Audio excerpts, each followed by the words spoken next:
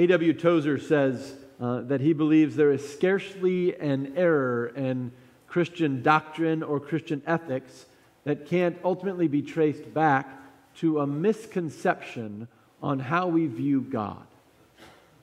It's a really interesting idea for me that when we get our perception of God wrong, it doesn't just affect our idea of who He is, but it affects kind of the rest of our theology and also how we behave and act in the world. So throughout this season of Lent, we're going to be thinking about our visions of God, those that perhaps deviate from Scripture and what it might mean to bring them back in line with the Word of God.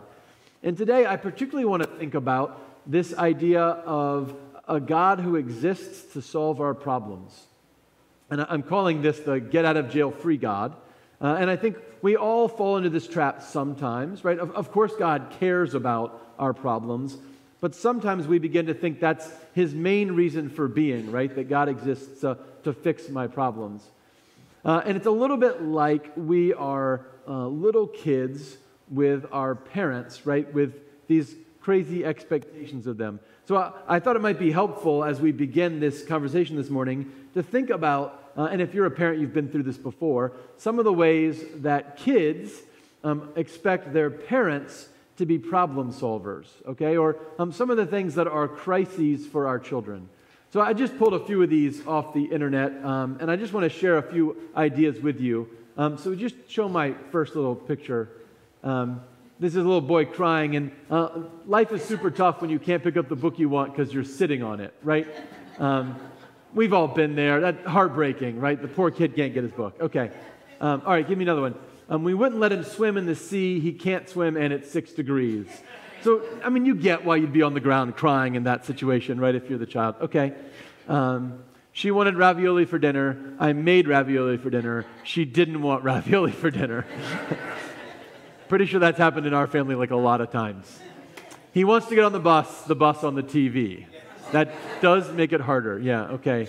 And this is my favorite. The Golden Gate Bridge isn't actually golden, leading to a complete collapse, right?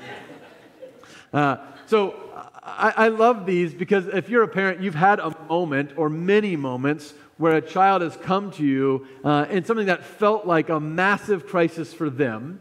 And you had to navigate that with them, right? To say, okay, I love you and I care about this, but also like, I can't make the Golden Gate Bridge golden, and it's not actually a problem, right?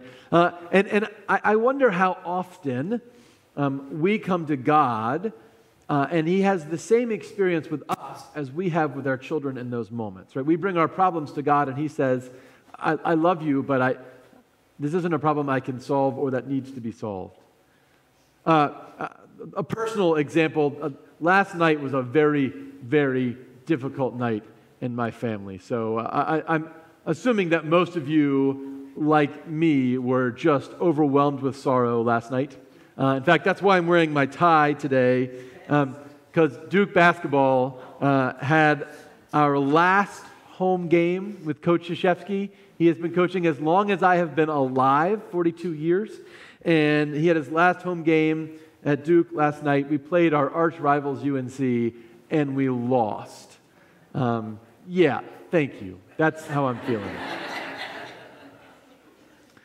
And as I watched the screen afterwards, I mean, I could see all the kids in the stands crying, the college students in the stands crying. And I won't confirm or deny whether there were any tears that happened in the Gates household. That's just for you to imagine. But afterwards I thought, boy, this feels like a crisis to me. And I wonder how God views my emotion around this basketball game. I wonder how God thinks about the imagined crisis for me, which is I didn't play in this game, but I've been cheering for this team for a while, and I'm really sad.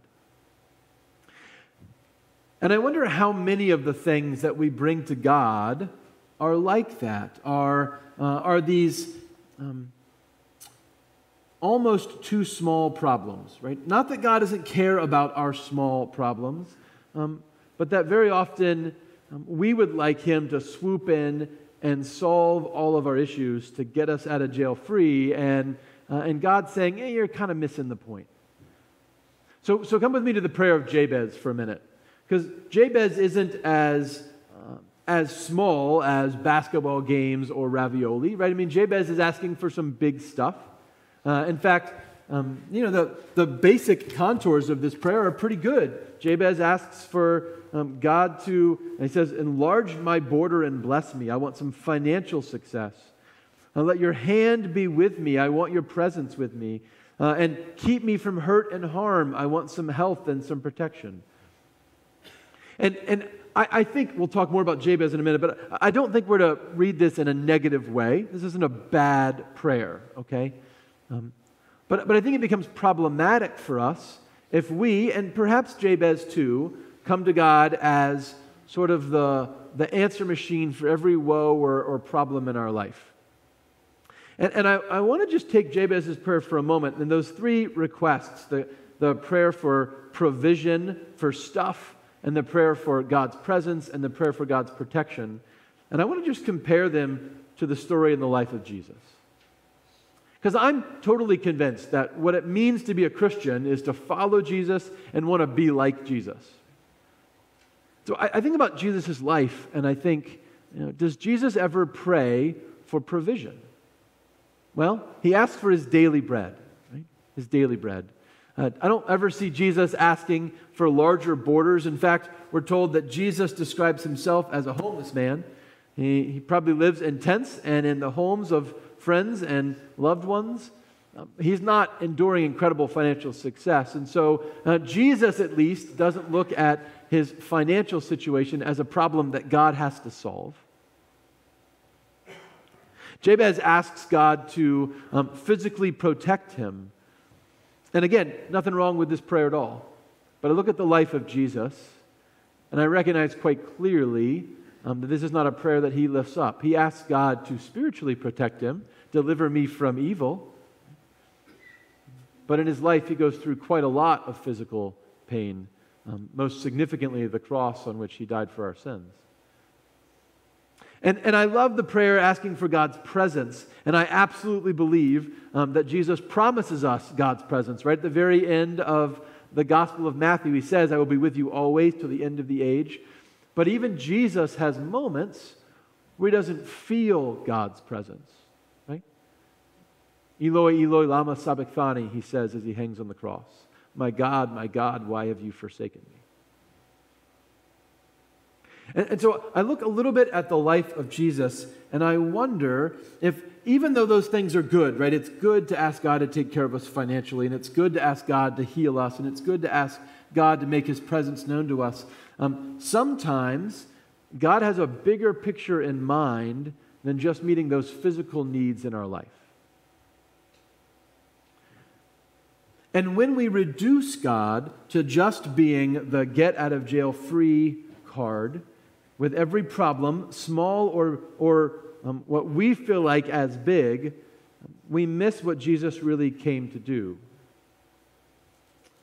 Because we're told that Jesus, though he was in the form of God, did not regard equality with God as something to be exploited, but emptied himself, taking the form of a slave, and being born in human likeness, and being found in human form, he humbled himself and became obedient to the point of death, even death on a cross.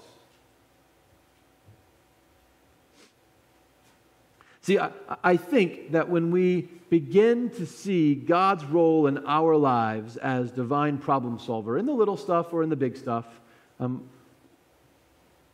we can get some theology and some behavior that's kind of problematic. A number of years ago, in another church, someone had a conversation with my wife that we've talked about a few times since then. And they came up and said, hey, I'm going to tell you a great story.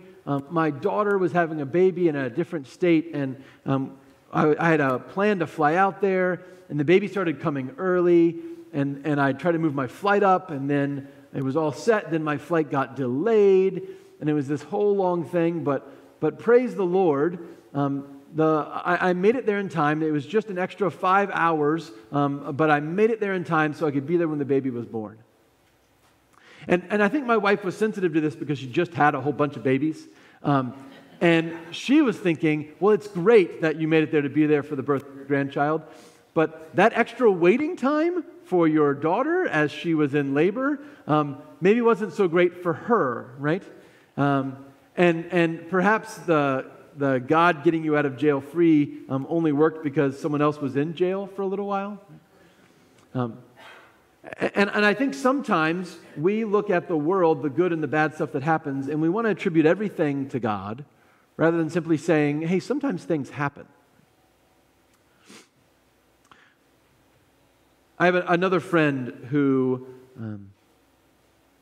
grew up in a very loving Christian home and going to church on a regular basis, and heard the promise again and again that God will be with you until the end of the age, and was sort of taught that meant you'll always physically experience the presence of God.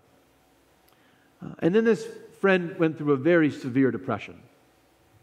And in that depression, they experienced, as I think most people in depression do, a sense of distance, right, from other people, from their friends, from their family, and from God. But they had been told they would never experience a sense of distance from God. And so they began to doubt whether God was there at all, or whether God was really good, because if he was, why wasn't he showing up? And no one ever told them, hey, Jesus experienced that too, right? No one ever told them that this is part of the spiritual life, is this season where you go through the valley of the shadow of death. And so that experience left them shaken. And I think this is a challenge for us, right? I think if we expect God to swoop in and solve every problem, if we expect God, even in those moments that feel like big things to us, to rescue us again and again, we miss part of the story of Scripture. So let me give you a different perspective. My friend Joy and Craig Briggs often talk about this. I want to ask you to think about an eternal mindset for a minute, because God has an eternal mindset.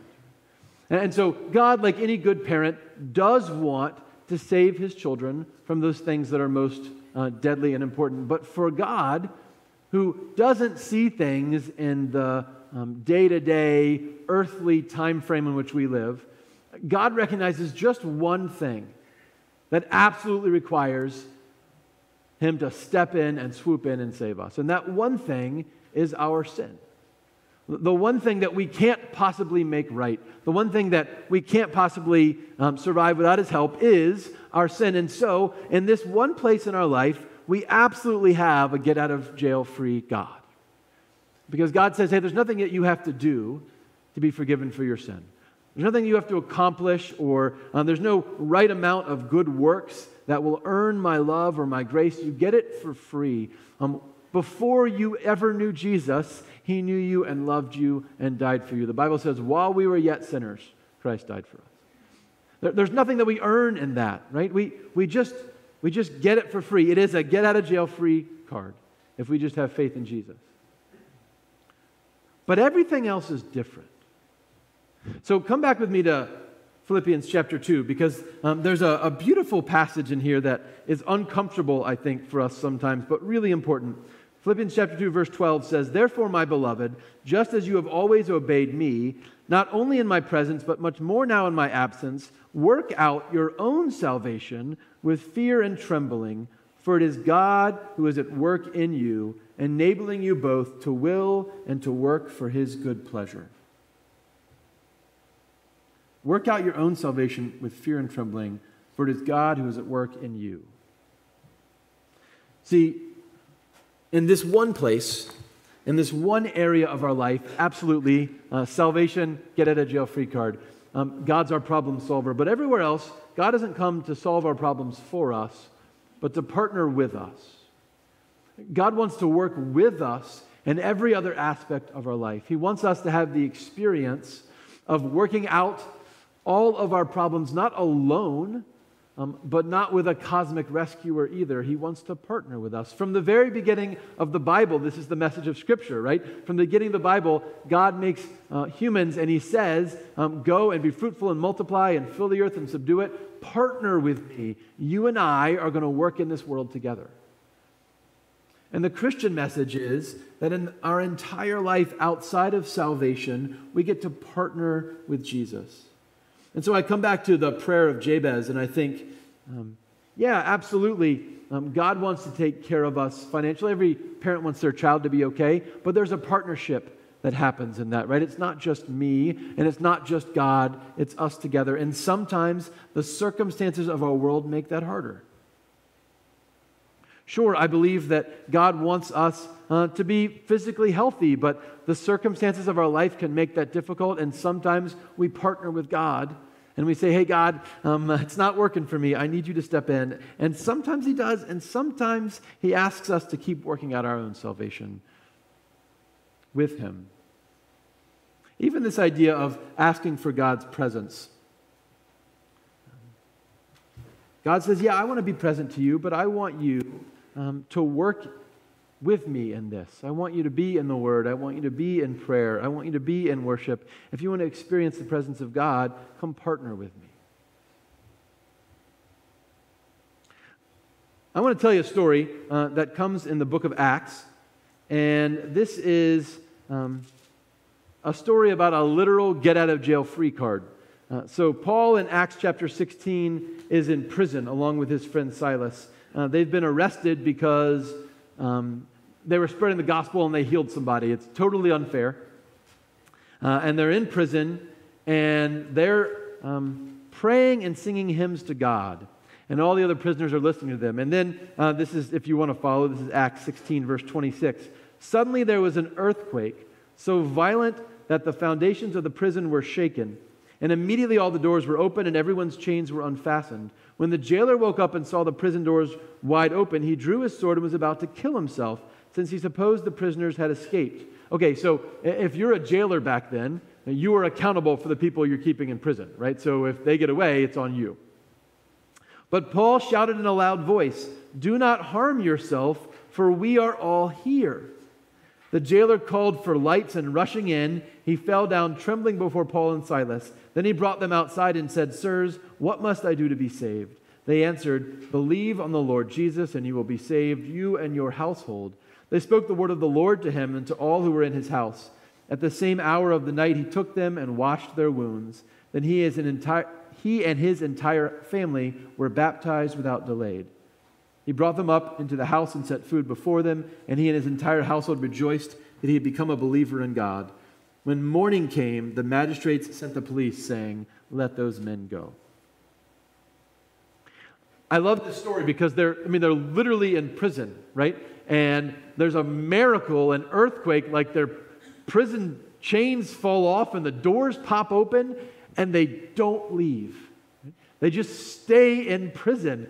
And it's dark. I mean, you get this, like they're also just sitting in total pitch black darkness, and the jailer runs in and he's going to kill himself. And they're like, whoa, whoa, whoa, whoa, whoa. We're still in prison, dude. Don't kill yourself.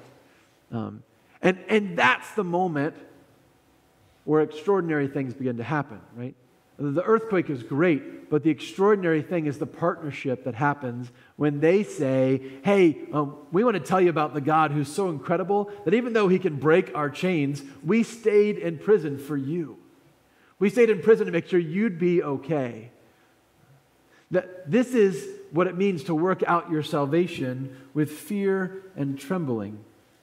St. Augustine talks about this a little bit, and he says, hey, good things happen in your life and bad things happen in your life. And some of it just happens and we don't know why. But he says, we must seek out the good things peculiar to the good and give the widest berth to the evils peculiar to evil men. In other words, he says, there might be seasons in your life where it feels like you're in prison. There might be seasons in your life where it feels like you're in prison and it's really not fair. And it might be a relationship, and it might be a financial crisis, and it might be a physical or a mental illness, or it might be a sense of distance from God. And in those moments, it's okay to recognize that sometimes bad stuff just happens. But every time bad stuff just happens, there might not be a get-out-of-jail-free solution, but there's always an exalt the name of Jesus solution. There's always an opportunity to partner with God, not necessarily to get the problem solved, but to say, hey, God, in the midst of this prison, I want to point to you and point others to you. See, I believe that God has already rescued you from that one thing that you most desperately need help with, from the only thing that's eternal. And because of that and everything else, he invites you to partner with him to work out your own salvation with fear and trembling. For it is God who is at work in you, enabling you both to will and to work for his good pleasure. Let's give up on a God who gets us out of jail for free in every situation in our lives. And let's commit to a God who invites us to partner with him to get the world out of jail and back to Jesus. Thanks be to God. Amen.